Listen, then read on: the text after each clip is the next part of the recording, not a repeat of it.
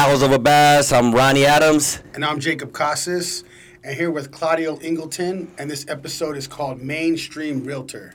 Yeah. And so we wanted to start out, Claudio. We've known each other a little bit, but I want to start out with just you introducing yourself and tell us a little bit about yourself and what you do. Perfect. Well, my name's Claudio Ingleton. For my profession, it is real estate. I sell residential real estate here in Southern California. But besides that, it's like the Alice in Wonderland. Who are you? Yeah. I'm a father, and that one has become my main priority. Like, it's one of my purposes in life. I could fail at everything in business, in relationships, and everything, but I don't want to fail as a father. And then other than that, I like to have a good time with my friends, go out to eat to restaurants, enjoy a good lifestyle. But at the end of the day, we have a lot of goals to accomplish right now. So we're who I am is TBD. It's still in process. That's what's up. Yeah, still in development. So look, what we've been doing too is a lot of people have been on the rise that we bring in. Nice. Right? And we like to see that struggle part. Oh, so yeah. how did Claudio get to the point he's at? So, let's start off with, obviously, we go with howlers. So, howlers and Baaz, right? Yeah. We consider you a howler. That's why you're on this show right now. So I want to know how Claudio got to that part, that part of being an entrepreneur, being a man that can take care of his children and having to be a leader and provider. So, how did you get to that point? Tell us a little about yourself and the struggle that you've had to go through to get to where you are. Yes. So the good, the bad, the ugly. The good, the bad, the ugly. It's interesting. I know we had briefly talked about that topic, and I was thinking, I got anything you could come up with on the resume, it's on my checklist. It's been a repossession, it's been a foreclosure, bankruptcy, divorce, like everything, all the challenges that could come up in life where people could be like, all right, I give up, I'm defeated, they're there. But I listen to Jim Rohn a lot, and what he's talked about is the ant mentality, and how ants, like, you put a finger in front of them and they'll go around it. They just keep going until. And the whole mentality of an ant is until. They don't stop. Whatever the challenge, whatever's going to, unless you kill them. You kill them or they get there. And that's what's, I think, keeping me going is that the mentality of just, we're going to figure it out. Everything is figure-outable. Whenever we have problems, there's going to be a solution. Whenever there's winter, there's going to be summer. And when there's summer, there's going to be winter. It's just part of life. Definitely. Yeah. So a lot of things we talk about is leadership. So how does leadership fit into who you are as a person, from family to entrepreneur? Yes. Everything rises and falls on leadership, and leadership is nothing more than influence. So if someone calls themselves a leader because they have a title, that's very entry level. Because I've been in rooms where, there's people that have the title, and one person speaks up, and that's who they follow. That's the true leader in the room. And so whenever someone has influence, and it could be as simple as, the mother to her children, or the teacher to her students, or in my case, the real estate agent to his clients. Whatever the case is, it has to be influence. So what can we bring to the table where people feel that they could follow us and know that we have the vision and we have the ability to get them where they need to go? When did you first notice that you were a leader? I would hear it from other people. I still don't see myself as a leader, because I'm a student. I'm a student to the game. I'm a student of life. And so I have people that I follow, but anytime there's an opportunity to help, and I hope, I hope that in general, like, people start to actually get in tune with that, especially men, that men start to get in tune with that. Help whoever you can help as much as you possibly can. But that's leadership if you're helping someone. Yes. But you know what, though? That's what we've been talking about a lot on this show, too, is the leadership part of things. We're not used to talking to each other ourselves about being a leader, right? It's weird to us to even say that out loud, right? It doesn't make any sense. Like you just know you are. It's not like we sit here around here and just say we're leaders, right? But I feel like this generation needs that. Like we need to figure out more of who we are, because people know we are, right? That's why I reached out to you, say, hey, you know what? I want you on the show.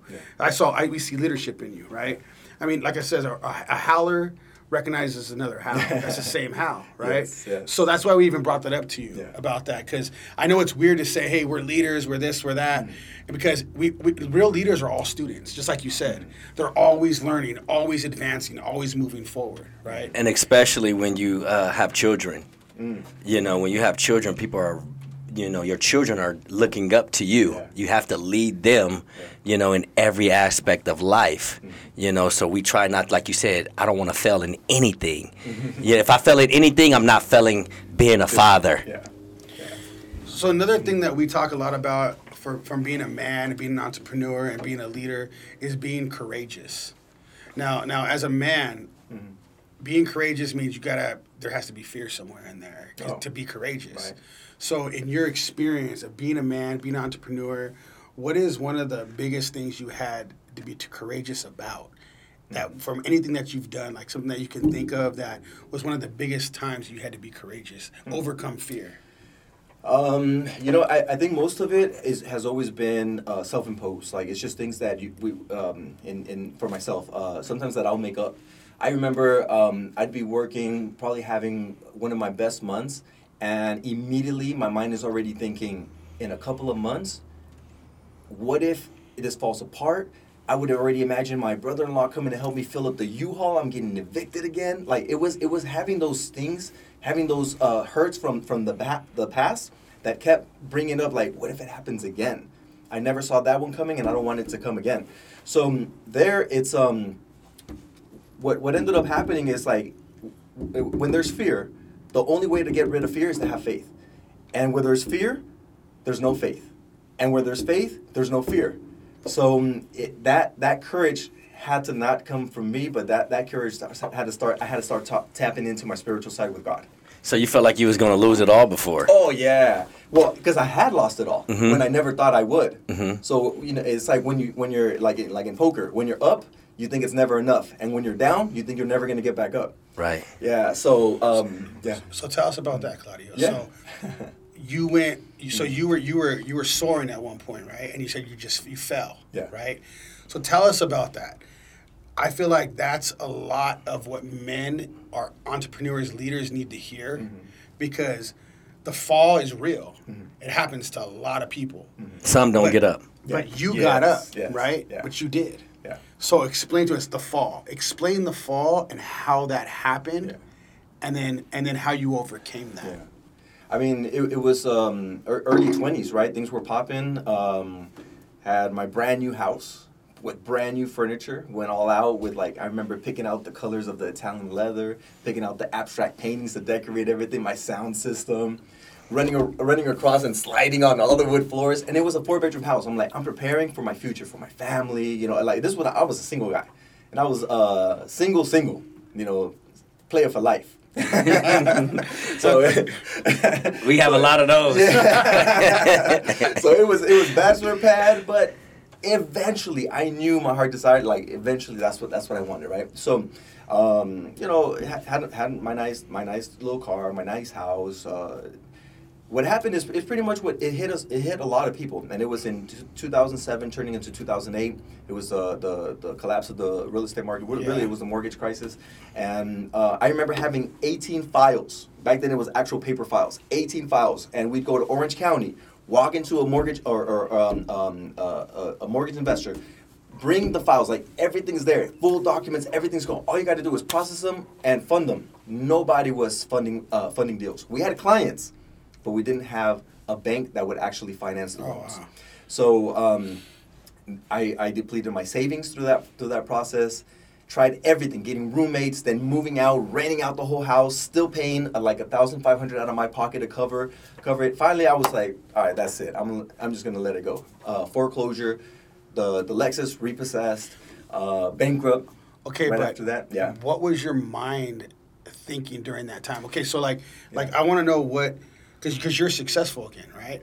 But I want to know what your mind was thinking during that process. In that process, I think the one thing I did was I looked around, and I knew it wasn't just me. Like if it had been just me going through that, and everyone else was thriving and doing good and building up, I think I would have been a lot harder on myself. I didn't enjoy the experience at all. I remember it was humbling, and it was a little chin check and everything. But I knew that this wasn't going to be the end, and I knew that if it was just happening to me, yeah, it's my fault. If it's happening to everybody, okay, how are we all going to get back from this? So I know that real estate is cyclical. Business has its ups and downs. I know, like earlier we were talking a little bit about the seasons. In summer, so here's one mistake I did. In summer, I forgot to think about winter. I was just thinking summer, all summer long. In summer, you got to prepare for winter, and in winter, you got to prepare for summer. And I think that was a little bit of the mindset there, where I was at least forgiving of myself. I was like, okay, at least I did save a little. At least I did invest in a property. I did the things that I thought I needed to do to prove myself, or because I dropped out of college. I had scholarships, grants, everything straight out of high school. My first semester, I dropped out to start my business, and disappointed a lot of people. And but at the same time, it was like, okay, maybe they were right, but at the end of the day, in me, at that point, once your lid is popped open, I didn't even hear about the concept of money until I was like 18. Like, that we could even change our financial class, I had no idea we could even do that. I thought it was whatever we were born into, that's what you're born into. So from there on, once I started reading books, going to seminars, going to conferences, workshops, even sermons. Once I started hearing all of that and hearing about financial education, money management, that's where everything started to click, where there was no going back. Once your lid is popped, there's no going back. So you got through all that crisis, right? Yeah. And how did how did you bounce back? Yeah. Well, to that checklist, I forgot to add one big one that also happened. It was I started working at a law firm and at Wells Fargo in the meantime, and then I get a DUI, and then I thought, this DUI is just a slap on the wrist. I kept everyone around me drinking and driving, no big deal. Then I get my second one, and that one, that was a big wake up call. And actually that there began a real introspect into myself. I took a break from my goals and what I wanted to accomplish, and then I went to start to work on myself. So I one thing that I strongly believe, and I would hear over and over and over, if you will change, everything will change for you. And sometimes people would ask me like, well, what did you have to change? What was that one thing you did? And my answer was everything. Who I was hanging out with, where I was going, what I was doing, what I was reading, what gym I was going to or not going to, what I was eating, the amount of water I'm drinking, everything had to change. So how I got back up was like, it was, okay, if today was day one, what are we going to do? And I just started going from day one. That was a total cleanse that you did. Oh, yeah. I mean, it's like you had to die. I feel like a lot of men have to do that. That's good. They have to die for themselves. Yes. I'm glad you said that, because the other day I heard, sometimes we think we're being buried, but really we're being planted. Yeah. Mm-hmm. Yes. Mm-hmm. And that happens a lot to men. Yes. Because at the end of the day, we have to be the leaders. Yeah. And sometimes you have a lot of weight in our shoulders. Yeah. We forget about it sometimes. Right. You know what I mean? And it's okay to start over. Yeah. Sometimes know? you have no choice. Yeah. So how did you go from that and say, okay, now you're being reborn as a new person. You're pushing yourself. How did you get back on track? What did you do? What did your mindset say? Okay, this is what I'm going to do now to get back to where I was, or even flourish from that. Yeah. I mean, everything around me looked like day one and looked like I was brand new, but I knew I'm not brand new. So I felt like I was going into it with an advantage. There's this book called Outliers, where there's like kids that are like a little bit older for the year and kids that are a little bit younger for the year, and how the ones that are a couple months older excel at sports because they're always like a little bigger, a little bit more developed, a little more emotional intelligence. And so I think I had that inner advantage where it's like, this isn't my first rodeo. I do know this. And sometimes and this part sounds a little egotistical, but where I'm just looking at someone like doing pretty good, and I'm just like, but they ain't better than me. Like, I know I got this. And of course, all of that takes developing skill set, working on the craft. And pretty much at the time, I was married to real estate. Like, I was, how we joke around, oh, I'm married to the game. I was married to real estate. It was like from early in the mornings, waking up at 4:30, all the way to 10 o'clock at night. I'd have a client in one conference room and another client in one conference room, and I'm walking back and forth, taking applications, showing property, and you could feel it. There's a certain activity that's happening where I know I'm like, ooh, we're about to have some big months in a couple of months, because it's like sun up to sundown. But what I like what he said was, you said that this all went down. I mean, you lost a lot of stuff. You went through a major crisis. Yeah. And then when you built yourself to the mindset that you wanted to be at, you said, I feel like I'm at an advantage. Mm-hmm. Yes. That really resonated to everything you said. I was like, wow. Yeah. That's like a whole different kind of mindset than people have. Mm-hmm. I've never heard anybody say that. No. I'll tell you that right now. No. I literally have never heard anybody say that. And that sounds like something that men need to hear. Right. Because, I mean, you said, you're like, you know what, I felt, I mean, and you seem so sincere. Confident, motivated to take over. And, at the same time, it's like, I think there was a thought that I would always have, and I still have to this day. The thought would always be, don't judge me on who I am right now, because I'm on the journey. Like, I'm not there yet. Judge me when I get there. And even when I get there, at that point when you're judging me, I realize I just got here. I'm barely starting all over again. Like, now we're at a new level. We're starting all over again, right? So it's like, because anytime I think we do that to ourselves more than anything. Like, it's one thing where you think like, oh, someone's judging you or you're judging someone, but more than anything, we do it to ourselves, where don't judge yourself where you're at right now. Let yourself keep going on that journey. Keep doing the best you can with what you got where you're at. And once you're there, start all over again. It's always more to conquer. Yeah. That's the exciting thing. Yeah. And that's actually one of the things that really got me into real estate, is that it's such a dynamic market where everything is constantly changing. Even that bad experience that I went through is probably going to happen again. Maybe not. Now we could prepare for it. Now we could adjust to it. But it's going to happen in the market, where lending programs are changing, where the people that are in the business that you're working with are changing. Clients are constantly changing. There's no transaction the same. And that's what I wanted to kind of get at with him too, is, okay, so sales. I mean, how important is sales to you? Because I'm in a completely different field, right? Yeah. And sales is huge to me. Like, in my industry, there wasn't even salespeople, right? So I started going out and talking to my own customers and doing my own thing, right? And I started gaining customers that way. Yes. So, I mean, you would think, like, in certain fields, there'd be no sales in it. It's just there. Go for it, and yeah. So how important is sales to you? Well, I'm a salesperson. My license says real estate salesperson, so it's the most important thing to me. Yeah. In any field, though. Oh, in any field. Yeah, like that's what brings in the money. Exactly. Yes. Mm-hmm. So if people could be like, oh yeah, I'm in marketing, but if you don't got sales, you're just doodling. I'm a dentist, but if you don't got sales skills or a salesperson there, right, you're going out of business. Yeah. Yeah. So that's why so many companies go out of business. Some people get fixated on decorating the office and making sure the furniture is just right. I've been guilty of that. Some people get figuring out the logo, and some people by the time they're figuring out, it's word of mouth is not always good enough. No, I mean, and you know what? There was a point in even for me, like in real estate, where I used to brag about, like, I've done all of this organic.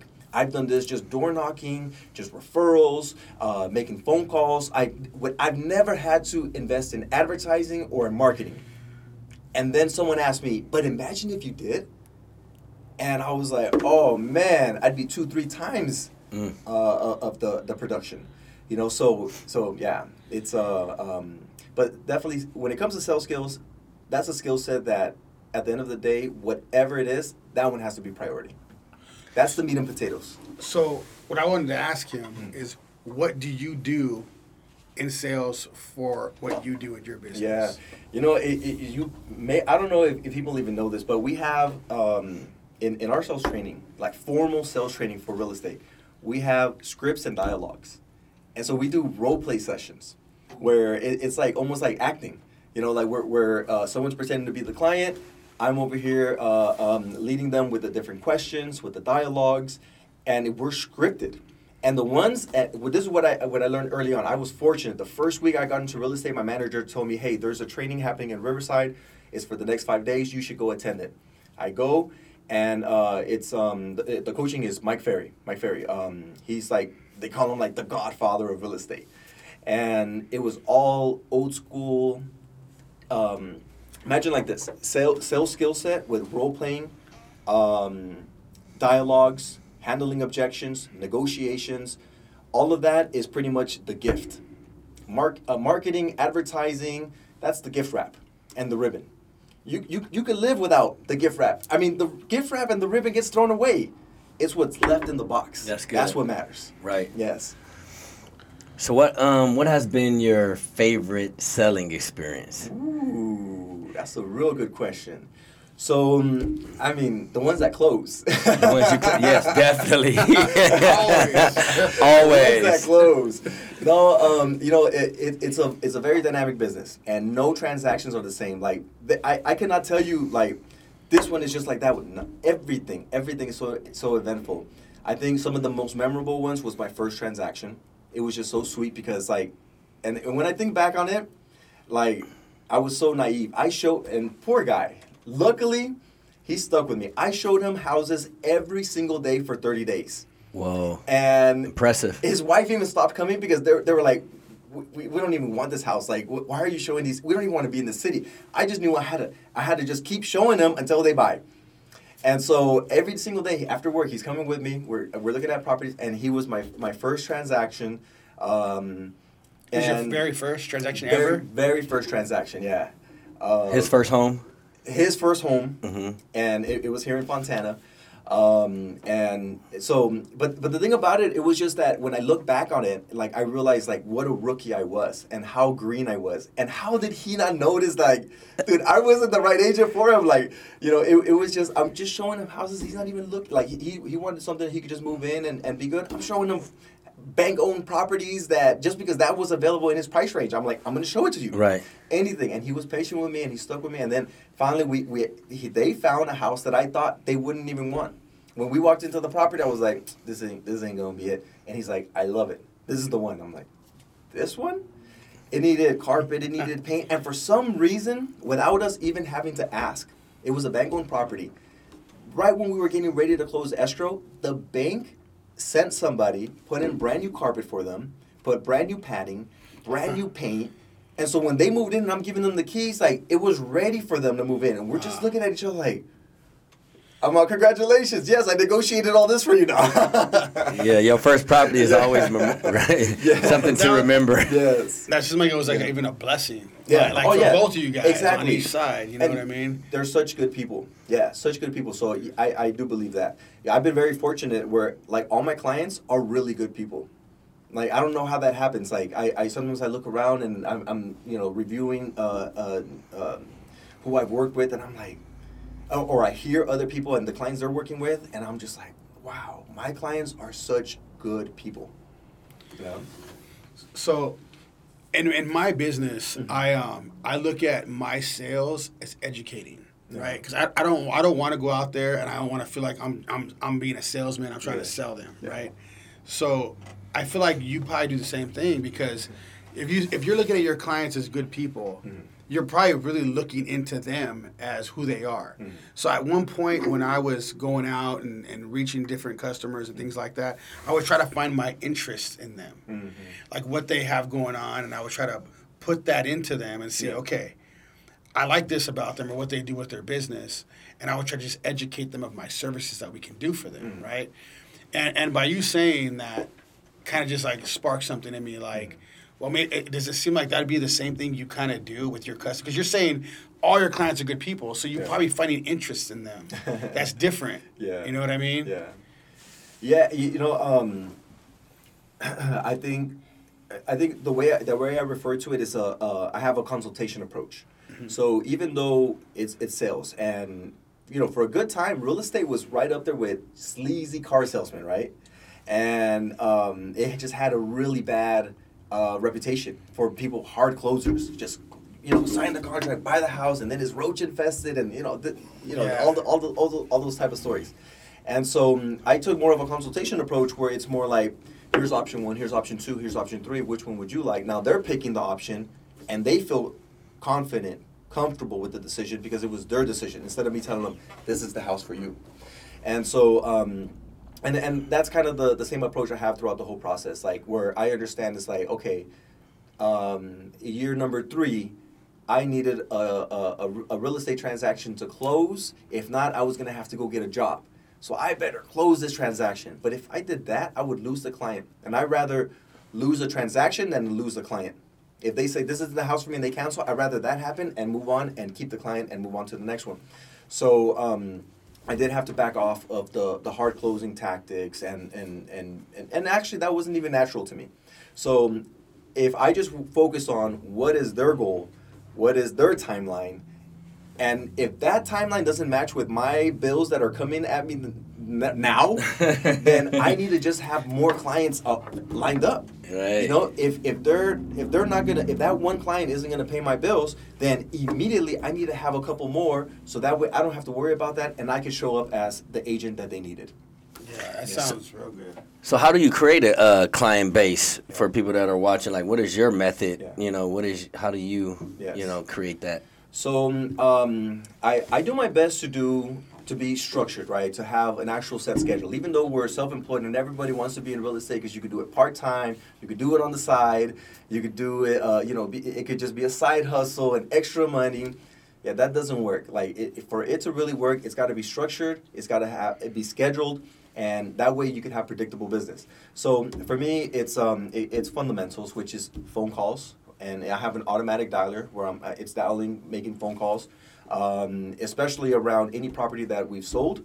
Then immediately I'm marketing it to all the neighbors, because it's very likely that once that sign popped up, someone's already thinking about, like, should we move too? And by the time that one is sold, another 2 or 3 are also going to put their house on the market. Oh, wow. I just got to find them.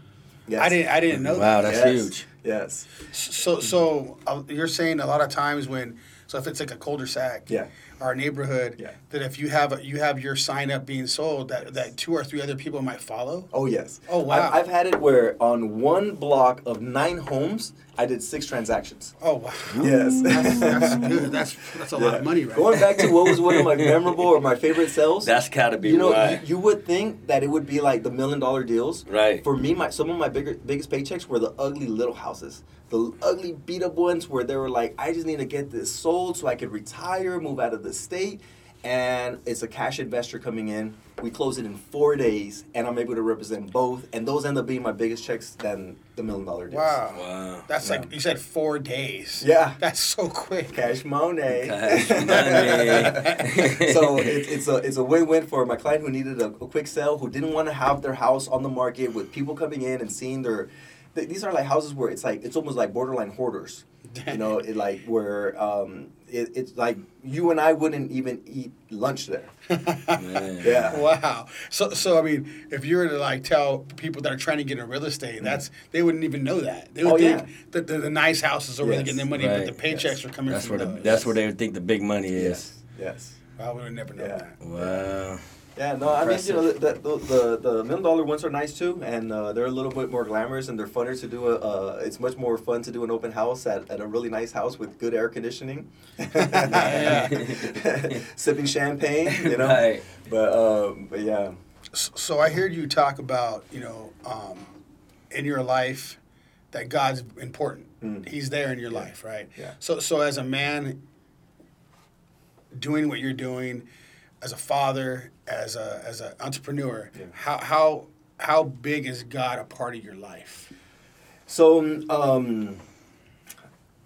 my grandpa was a pastor. A couple of my uncles are pastors. My dad was a pastor. Everyone thought I was going to be a minister. And even I think there was a point where even I thought I was going to be a pastor. Because you could talk. I just want to wear a suit. And you look good. And you look good in the suit. These hands can't do construction. Right.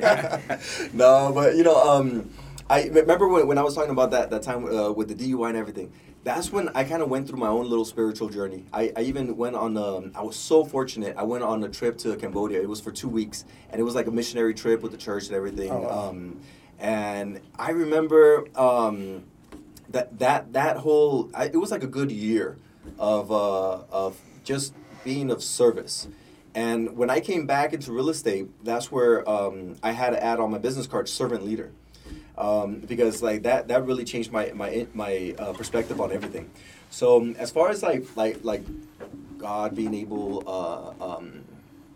to be that foundation, like I feel like we could speak openly, right? Yeah, definitely. Always. So I'm not like this super religious person, and I know God exists. I know He's there in my life. There's times where I've been frustrated with God. You know, where I thought, dude, you know this whole manifestation thing that everyone talks about, and like, if you just believe it, it's going to happen. Yeah, I probably didn't take enough action behind that belief, but I believed it so much that I thought it was going to happen, and God's just going to bless me, and we're favored, and it's just going to be there. Right. And when that didn't happen, I remember it was the first time I really felt disappointed, frustrated actually, and so I had that a little bit of a struggle with my relationship with God in that sense. I knew who He is, omnipotent, omnipresent, omniscient, all powerful, and I knew who I was, dependent on Him, and so that's where I just stayed in my lane. You know, I just realized, look, until He decides that my timing is right, and until He decides that I become the person to manage and own and develop all of the things that I want to own, manage, and develop, then I'm just going to continue being who I am, the human that I am, the man that I am. And I'll leave that on His timing. All I could do is, and I swear, my kids, my daughters, they're 6 and 8. They're gonna grow up kind of like just mimicking me. All you got to do is the best you can with what you got, where you're at. Because that's all that life requires of us. That's all that God requires of us, to do the best you can with what you got, where you're at. And never lose faith. Yes. And never lose faith. Yes. Do you notice though? I feel like now I mean hearing even more of who you are, right? Do you notice that a lot of men, I want to even say men that are on the rise, are trying to build something, a lot of them end up going back to God. Oh, yeah. At certain points. Oh, yeah. Right? Like the struggle's so hard, so strong that's who they need to go to. Definitely, 100%. And I feel like that's a real thing. I mean, the more people we talk to, the more people we interview, it's like that's what we hear. Yeah. Right? Like at some point they fall to their knees. Yes. And they're like they need God. Yes. And I think that's a great thing for men to hear. Yeah. Like they shouldn't be embarrassed to get on their knees and go after God. You know what I mean? Because at the same time, like life is hard, right?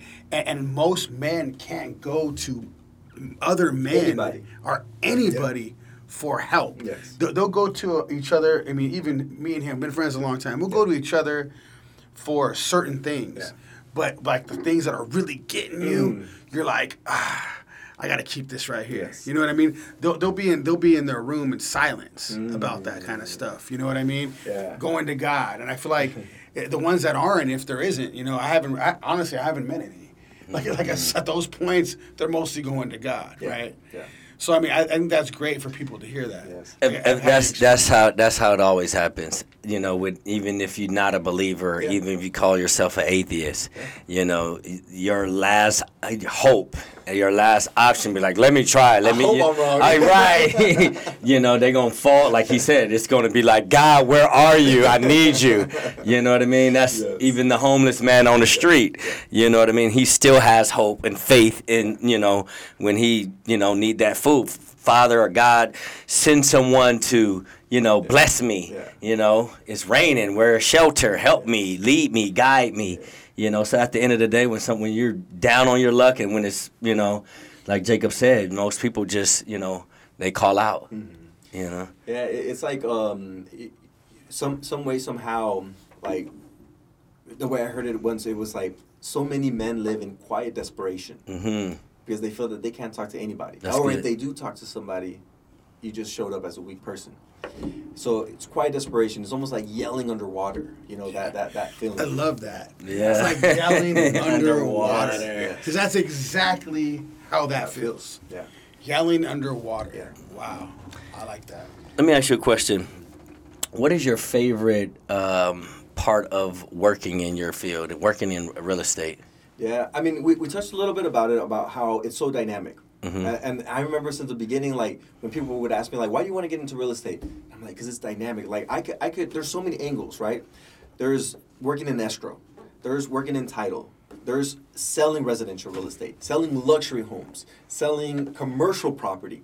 There's the angle of door knocking, open houses, phone calls. Like, it's just so many different angles that when it gets boring or when it gets repetitious and you think that you've accomplished what you needed to accomplish, now you want to do something different, we could find another avenue. Investing, flipping, buy and hold, renting out properties, all of that. That's good. Yeah. So where do you see yourself in 5 years? Ooh, 5 years. All right. So right now, all of the goal setting that I do is on a 1-year plan. And I mean, like think back when you were in high school, when you were barely becoming a freshman, and when you were graduating high school, like so much happens in just 4 years, in those 4 years, right? So 5 years, what kept happening to me is when I tried to do a 5-year plan, 10-year plan, 20-year plan, my plans kept changing. My goals kept changing. What was important to me at one point wasn't important anymore. So, I mean, I think overall, like big picture though, and it might be even a little less than 5 years or a little more than 5 years, but big picture. So we talked a little bit about the foreclosure. That one kind of hurt, right? Mm-hmm. And where I thought, okay, the whole thing of home ownership might not be what I still need. So then I got into building businesses. I opened up my first real estate office, my first real estate company, and that's where I invested. And so, and that did okay. But I see it with my clients time and time again when they sell. And I mean, it'll be sometimes a little shack of a house that they just hold on for 3-5 years. And I'm handing them their check after 2-3 years of owning that property, $100,000, $150,000. I'm like, oh, that was a good investment. Don't they wish they bought 2-3 of these? And then I think, don't I wish I bought 2-3 of these? Like, right. I get first look at all these properties. So for sure, it's to get back into the whole spectrum of investing and holding real estate. So multiple units. So dreaming, yeah. You know, so that's a big part of, you know, humanity and society. You know, we have these big dreams in life. So when I've asked you about your, you know, where do you see yourself in 5 years? You know, do you have any big dreams and goals that you want to, you know, have been saving for or anything like that? You know, I growing up, I was super artistic, and I loved watching like sci-fi movies. My favorite movie still to this day is The Matrix, and so like what I mean by that, you heard what I said, right? When I was growing up, right? And somewhere along the line, like I disconnected from that, and I just started focusing on reality. And as much as I think it's exciting to dream, there's been disappointments along the line where I'm just like, well, let me just edge it up here. And when I'm there, then I'll start dreaming a little bit more. And let me just edge it up here, and then I'll start dreaming a little bit more. And that's something I've been working on, where it's like using your imagination again. I think a Lamborghini is definitely something that you got to throw in there. Right. You got to throw it in there. Right. Yeah. But that's going to be your reality because, you know, you live in reality also. Yes. Turn that into actuality. Yes. Yes. Definitely. Yes. And then, of course, you know, what's wild about in 5 years, my oldest daughter's going to be 13. She'll be getting ready for high school. That's going to be exciting. That's a whole other aspect of life. You know, I'm very fortunate. I always wanted a boy. I swore I was going to have a son. I have my grandpa, he's senior. My dad, junior. I'm the third. And I was like, Claudio the fourth. And I'm actually the last Ingleton. Like, after me, because I have a sister. She got married. She has a different last name. My cousins, they have different last names because it's through my aunts. And so I'm the last Ingleton. If I don't have a son, like the movie Last of the Mohicans, I'm the last Ingleton. You're gonna have to make it happen. Everyone says, "Where's she at?" Yeah, they say you gotta make it happen. I'm you like, can find her at the bar. "Where's she at?" I always say I have 2 daughters, so I said I tried twice. Yeah. So speaking of that, okay. Yes. What does a man like you look for in a woman? A woman, I'm not talking about women. Yes. Woman. Like, Yes. what do you look for in that Yeah. woman? The woman you're looking for that you would want to settle down with. Yeah. Going through everything you've been through, having your daughters, trying to get your business rolling as an entrepreneur, get everything moving. Yeah. What do you look for in a woman that you would want by your side? Yeah. Yes. I think we could agree. We live in an interesting world right now, right? There's been a lot of changes happening, like in morals, in principles, in values, and just overall society. So many shifts happening. Where I don't know if you guys see it like me, but I feel like we're going through the masculinization of women and the feminization of men. Yeah. Like right now, I look around and I see a lot of women that have bossed up. Right. And I'm like, wow, okay, they're doing it. Right. There's some people in business, there's some women in business that I look up to more than some of the men in business right now.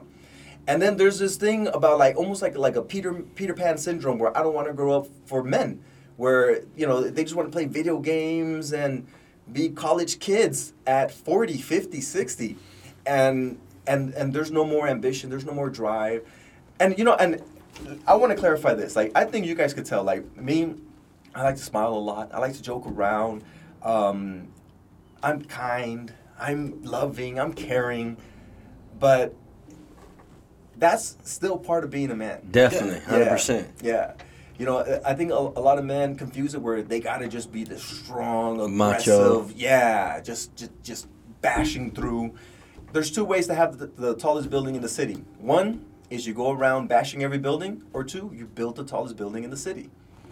So like we could go around criticizing and complaining and all that, which I think a lot of men are doing right now. They're taking that approach instead of really buckling down and focusing and building and being excited about it.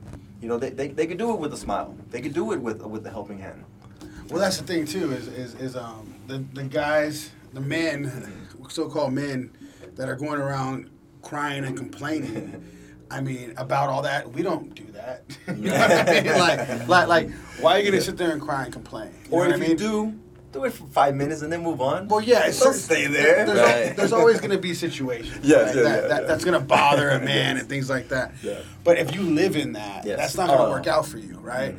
So that's why the women are stepping up. That's why they're winning right now, and they are. Yes. They are. There's a lot of boys out there. That's what's going on. Sheep. There's a lot of sheep, Baaz, just Baazing all over the place. Because they're just followers. They're like, oh, this woman's going to lead me, I'll just follow her then. That's what's going on. She's going to take care of me, I'm a right behind her. And she's... You can see that all day. Definitely. Everywhere you go. Yeah. And it's different. It's men like you that is bossing up and making decisions and doing things that women would want to follow. Because you have daughters. Yes. Yes. You have to show them what a real man looks like. Yes. Because they could be, no one wants their daughter, taking care of a man. And I talk about that a lot, We preach and we teach that, it's okay for a woman to lead. I'm not telling my daughter that she's gonna have to go out and let this man lead this man. I'm gonna never tell my daughter that. I'm a man. I'm gonna show my daughter and I'm gonna teach her that hey, men are supposed to lead at all times. You can help. Where you get in where you fit in. But you're not about to lead a man, ever. It's about supporting them. Right. It's about supporting men. And I have a daughter, so I feel the same way. I look at her. And I don't want her taking care of a man. No. That's just like I look at that as like, no, that can't how it. She needs to feel safe, like how she feels with me, safe and comforted and taken care of. At the same time, like if she sees me, obviously she ain't seen me going through things like a wife would or something. She's small, But when she sees me, something going on with me, she'll notice it and be like, hey, like she wants to play around, make me happy, things like that. That's support, right? Yeah. And I feel like that's what a woman should be, is all about support. And that's why a man that you are, and going through the things that you have gone through, I feel like it's important to explain like what you would see in a woman. Like, what would the qualities be that you're like, okay, I would want my woman. Okay, would you want your woman posting herself half naked all over Instagram and social media? I mean, I feel like I don't get jealous, but I would get jealous. Mm-hmm. Yeah. Well, it's not even about being jealous, though. Well, why would you want every man to see your woman half naked? That part, yeah. Because then it's like, oh, I seen her ass too. You know what I mean? Like, oh yeah, it's nice, right? Yeah. Like, you don't want no man saying, oh yeah, it's nice, dude. Yeah. It's nice, right? Yeah. Why would you want that? Yeah. It's like, yeah, you might end up having a one night stand with that woman. But are you going to keep her and just take her seriously? Oh, yeah. No, there's a big difference between someone that you would date, hook up with, be with, and someone that you would marry. And so once it comes to marriage, like, the rules change. You know, it's single rules versus marriage rules, two different things. Like, even when you were talking about right now, like, we wouldn't want our daughters to support a man. I think part of it is not even about, like, our daughter is more about, we have an image of what kind of guy that is. Right. Exactly. Right? Definitely. And we're like, no, we just wouldn't want her to be with that dude. Right. Yeah. Like, if she has to do that, like, why would she have to do that? Right. Like, I want my daughter to be successful. Yeah. I'm building her up to be strong. Yes. I have her in jiu-jitsu. I have in different things, right? Yeah. I want her to be strong. But the man better be stronger. You know what I mean? He needs to make sure he's taking care of her. And I would love her to be strong when she needs to be for him, right? Yeah. Which I have a daughter, I don't even want to talk about that because I just want to just punch any man, you know what I mean? But I'm just saying, like if we're being real, we know at some point that's going to happen. It's going to happen. But good thing I have goons to go out there and just take care of it. 100. We got to mentally prepare since the day they were born. Like, right. What happened? Don't touch her. Don't even look at her. You know what I mean? Yeah, so so like on that aspect there, it's that, and that's for them. You know, I feel that if I just do a good job of being, by the way, I'm very grateful that I get a lot of compliments where people are like, "You're such a good dad. You're such a good dad," and I always laugh and I appreciate the compliment. Like, to me, that's the sweetest thing you can say to me. Definitely. At the same time, I know I'm not that good of a dad. I'm a dad. Right. If I was a woman doing the things that I do with my daughters, no one even bats an eye. It's expected. You're supposed to. Right. It's just so many men are dropping the ball so bad with their kids and not being there and not even, even the affection, giving them hugs and kisses and complimenting them, disciplining them when they need it, correcting them. They're dropping the ball so much that they make me look so good. That is interesting. That's why they came out with that word deadbeat. Hey. Yeah, no. But that's very interesting what you said, because honestly, I didn't look at it from that angle. Because honestly, most of my really close friends are good dads. Nice. Mm-hmm. So that's something that you don't see a lot of. Yeah. But I feel like I hang around howlers. That's the thing, and we're gonna be howling in every aspect of our lives. Mm-hmm. So I get that too, but I feel like a real howler never thinks they're doing great in anything. Even as being a dad. Like, I always look at it like, man, I could have done that better. Yeah. Or I could have handled that better. Or I need to take them to church more. Yes. I need to take them here more. I need to push them harder, And then when you push them too hard, you're like, wait a minute, slow down a little bit. That was a little tough, You don't feel like you're doing perfect, but I feel like if you think you are, you're not a real howler. Like, because even in business and anything you do, you always want to be a step ahead or rise above or be better at whatever you do, because you can always be better in anything. Yeah. So I feel like what he said was really on point. On point. Yeah, it's a constant and never-ending improvement. Yeah. Yes. So let me go ahead. I think the question was like, what I look for in a woman, right? Yes. Yeah. So it kind of goes along with that. At the end of the day, for me, it's pretty simple. Someone that's kind, someone that's sweet, affectionate. That book, The 5 Love Languages. Mm-hmm. I was realizing the other day, like, I'm fluent in all the languages. That's great. Like, when someone does a little bit of act of service, I'm like, oh my goodness, that's great. Thank you for the cup of coffee. That's great. When someone's holding my arm and walking with me and oh man, I love that. And just that, I feel like a man. And so I think at the end of the day, it just needs to be. I want a woman that I could respect, that I could look up to, that I could admire, and also for her to be a leader in her world, in her life. So I think it's perfectly fine for me to be all that I can be, and for her to be all that she could be, and we're there to complement each other, support each other, encourage each other. That's an ideal relationship for me. That's true. And you know what's crazy is that's all real most men want. Is they don't need some extravagant lifestyle thing going on with them. Like what you just said, holding the arm. Yeah. That's like real. That's major. You're like, damn, that feels good. You know what I mean? Yes. I got my girl on my arm, or like you said, a cup of coffee, bring it to you. We're like, you just won. Yeah. Like, bring it as a plate of food. Oh, you just won. Like, you just won me over right now. But at the same time, and this is like probably like random little events, right? Like we'll do something nice for our significant other, right? We'll get them like flowers or roses or something. But it doesn't mean that I got to be a florist. It doesn't mean I got to be a gardener. Right. So same for them. Like, it's nice when they help make the bed and help clean up. But I don't need a housemaid. Yeah. Right. I want a wife. Right. I don't want someone to do the dishes. I have a dishwasher for that. Right. I don't need somebody to, or if all I wanted was for someone to cook for me, then I don't need a wife. I need a chef. Right? I just need a meal prep service. Right. Or I just need to go to a restaurant. So once we take away those duties that women a couple of years ago grew up thinking that was their only value, which now we have a whole other set of issues with these filters. And, right. They think beauty is the only value they bring. Yeah. Beauty fades. Right. What happens when we get older? Right. Right. So that's why you'll go to a place like Orange County, LA, and it's so common to see a 50, 60-year-old with his daughter until she's like, "Thank you, Daddy," and it's daddy, not daddy. Yeah. It's like this right. It's a 20-year-old dating a 50-year-old. Right. Yeah. And because he pimping. because he's like, I'm getting older, they stay the same age. Right. And and that's one way, that's one mindset. But for me, I think I want a lifelong partner. I want a confidant. Well, I think that's what most men actually want. Yes. But when you don't find it, you can't find it. Yeah. It's one in a million. One in a million. You know what I mean? It's very challenging. But I deal with a lot of relationships, but I hear you. And when I hear you speak and you giving, what you're looking for in a woman, I understand that you want a woman to know your love language. Yeah. That's what it's about. Is knowing, your love language and, your expectation and,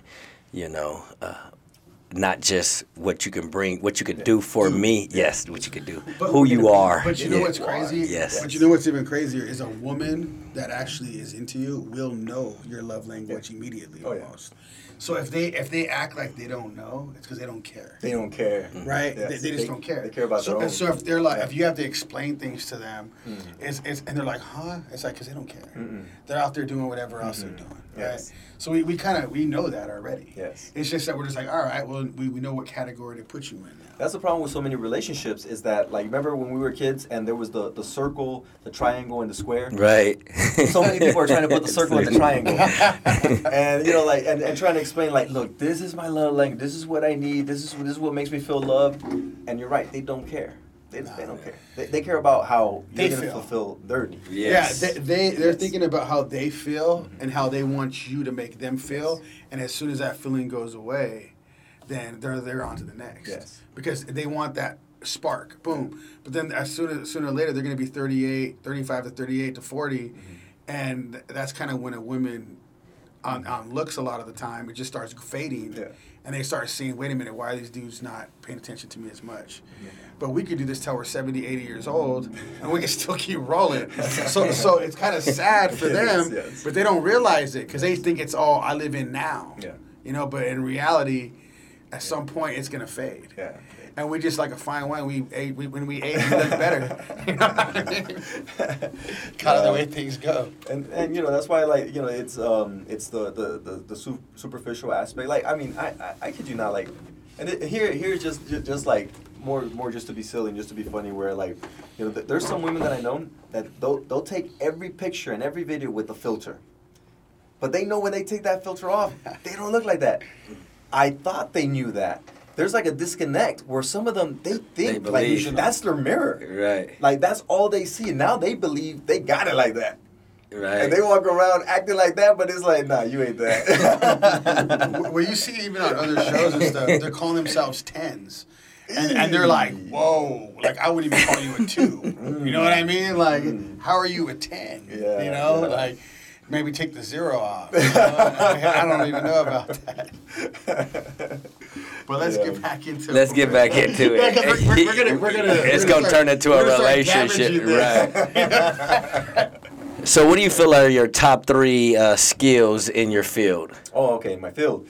So, okay, so one of the ones that like we have to develop in real estate is the art of negotiation, and so there is entry level negotiation. You know, it's like when people are playing poker. You know, it's a poker game, and when someone comes across entry level negotiation, well, we'll meet you halfway. You already said that line. I already know like your entry level negotiation. So you got to be expert level in negotiation. So that's one skill. Expert level means that they feel I know what end result I need, and I guided them to the point where they feel that they made the decision and they're happy about it. Except I got the result I needed. Wow. Yeah. That one. Second one would be.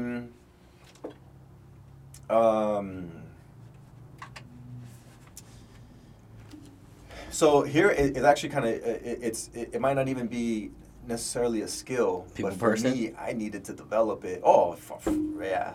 I mean, if you knew me when I was a kid, he's a people person. If you knew me when I was a kid, I kid you not, man, I would go to the library and get books on how to make friends. I remember some of the things that it said smile. A smile is a welcome mat to let people know you're willing to be friends. It's like saying. And you know that's crazy. Yeah, that's all good. That's all I think when I see you. I'm dead serious. I when I met you, and that's how I always envision you, right? Yes. Like when I see you. So I can see that. I can see you doing that. My son has a very hard time meeting friends. A very hard time. Yes. So that relates with what you just said. Really like affects me. You know what I mean? Because I know how hard it is for my son to make friends. Yeah. I mean, I think that had to become a skill. Like, it had to be on purpose. I wasn't naturally like that. Super shy. My dad was worried when I was growing up. It's like, how's this guy gonna make it in life? Like, he's so introvert and soft-spoken and well-mannered and everything. And so, definitely had to develop that. But it was to that point where I had to go check out books on how to make friends. It was so funny. And then that's a great experience to me. I think that's I mean, just from being in where I'm going on in life with my son, I really like that who you are, because that makes me think. I'm always thinking about my son. So by knowing you, I mean, you have a lot of friends. I see you with a lot of friends. Every time I'm seeing you, we're hanging out, different things, you know. Yeah. And my son is very shy. Yeah. He tells me all the time he's shy. Yeah. So he doesn't have a bunch of people he talks to. So you explain that to me. I like that. Yeah. Tell your son ask him, what's the most important word to each person in the English language or in our language? And he'll come up with some words, and then just give him a tip. Tell him, Claudio said their name. If you remember their name, people love to hear their name. Even if they say, I don't like my name. My name's weird. I wish I was named Kathy, or I wish my name was Mark. If you just say their name, like, hey, how you been, Steven? And you say their name, that already starts to build relatability. Yeah. So just a little fun. Good. That actually makes a lot of sense. Yeah. I mean, I can see that. You know, a lot of sense. Yeah. What questions do you ask your clients to make sure that their needs are met? Okay. To make sure that their needs are met. So, open-ended questions. And so, if I were to ask somebody, do you like this house? I started with the word do. Do you like this house? How could they answer it? Yes or no? Closed-ended question. If I ask, what do you like about this house? Just starting with the word what, now they're going to be saying, well, I like the floor plan, I like the price range, it's in my budget, that pool in the backyard is a big plus. Now they're opening up open-ended questions. So in order to be able to have enough information to know what they're thinking, what they want, what end result they're looking to do in the time frame that they're looking to do, I have to be able to ask them open-ended questions to gather that information and be able to guide them. Without being dominant. Yeah. Oh, yeah. Yeah. No, because, I mean, we hear about it, right? Like They be in fear. Yeah. If you don't buy this house today, they're going to have 10 offers by tomorrow. Right. It's going to sell by the weekend. Right. You better jump on it now. Right. It's like, So you don't use the fear tactic, the that's entry level. entry level. Mm-hmm. Yeah. So I've been doing real estate now for 10 years, but it's very intentional. So even though it's 10 years, it feels like it feels like I've been able to experience and develop more than other people that have been selling real estate for 10 years. And it's because of things like that, being intentional with it. There's a question I wanted to ask you. Yeah. So I a lot of the things I've seen, you do a lot of social media, right? Uh-huh. So what I wanted to ask you is how important it is for you to use internet, social media for what you do. You know, I wish I had like 300,000 followers by now. I feel like my content is that good. That's right. That's right. Your content is really good. Yeah.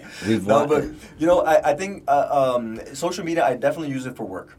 So everyone that follows me or that I follow on social media is actually somebody that I know. Or I'll say it backwards. I follow people that inspire me, but for sure people that I know. And then the ones that follow me are people that I actually have met. So all my past clients are on there, leads, they're all there. Family, friends, all my network, it's all on my social media, on Facebook and on Instagram and everything else. And so that's one way that I stay relevant. Like right now, like one of the biggest insults that someone could say to me is to ask me, hey, what do you do for a living? If they don't know what I do by now, oh man, I'm not doing my job. So social media definitely helps me to keep that front of mind. Like they know when they think real estate, if their toilet isn't working and they need a plumber and it has to do with real estate, I want them to call me. 100%. Anything that has to do with real estate, call me. Yeah. And you know what? Like I see how you really utilize it. So I mean, how I see you, I remembered you a lot from the funny things you do on your real estate reels, yeah. right? And I would see that a lot. And then I see how you do a lot of, like, you just talk about real estate. You stand in front of the camera and you're just explaining real estate. Yes. And I actually would encourage a lot of people to watch your stuff. Awesome. Because not only is it educational, it's funny. Yeah. You have a lot of funny things on there. I remember telling you that before. Yeah. So, I mean, I really like your social media. I appreciate it. Thank you. Yeah, I try to mix it up, because like I've noticed like when I post anything that's personal, like my family, my daughters, hanging out, going out to eat, things like that. Certain people like that.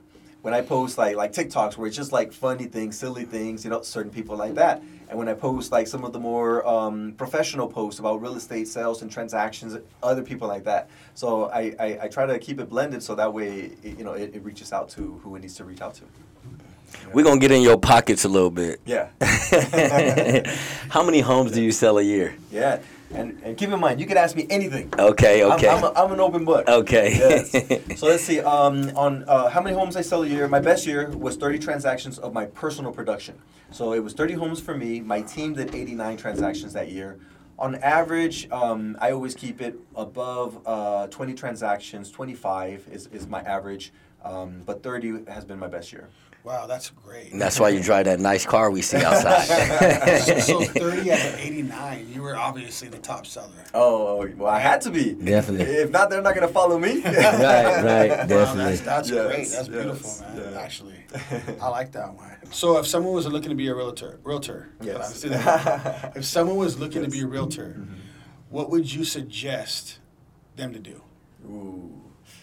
So immediately, I think it's important to know this. Like, if they have some sort of sales background, they're going to do better than the people that don't have sales background. Sometimes, people that talk a lot, like, you'll go, like, to a party, and it's the one chatting and talking to everybody, and everyone tells you should be a realtor, you should be a realtor. Probably not. It's telling is not selling. So it's to kind of fix the misconceptions of it, and for them to just to be coachable in the beginning.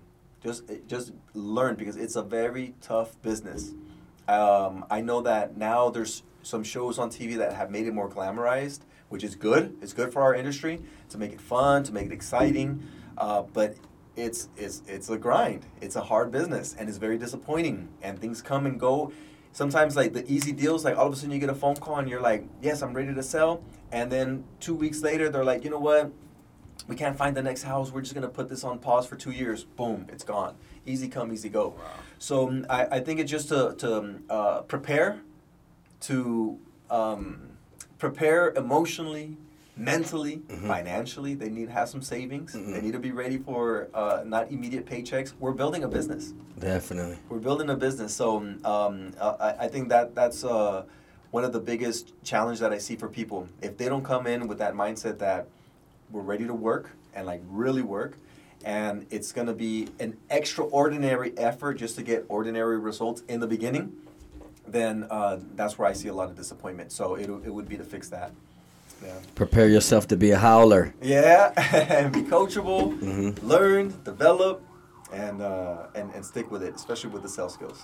Well, we appreciate you coming on, Claudio. Hey, Claudio awesome. Ingleton. I appreciate you. Yeah, I appreciate you coming on. It was great. Yes. It was great, man. Thank you. Thank you. Awesome, guys. This is Howls over Baaz with Claudio Ingleton, and this is Mainstream Realtor. Howls over Baaz. Howls over Baaz.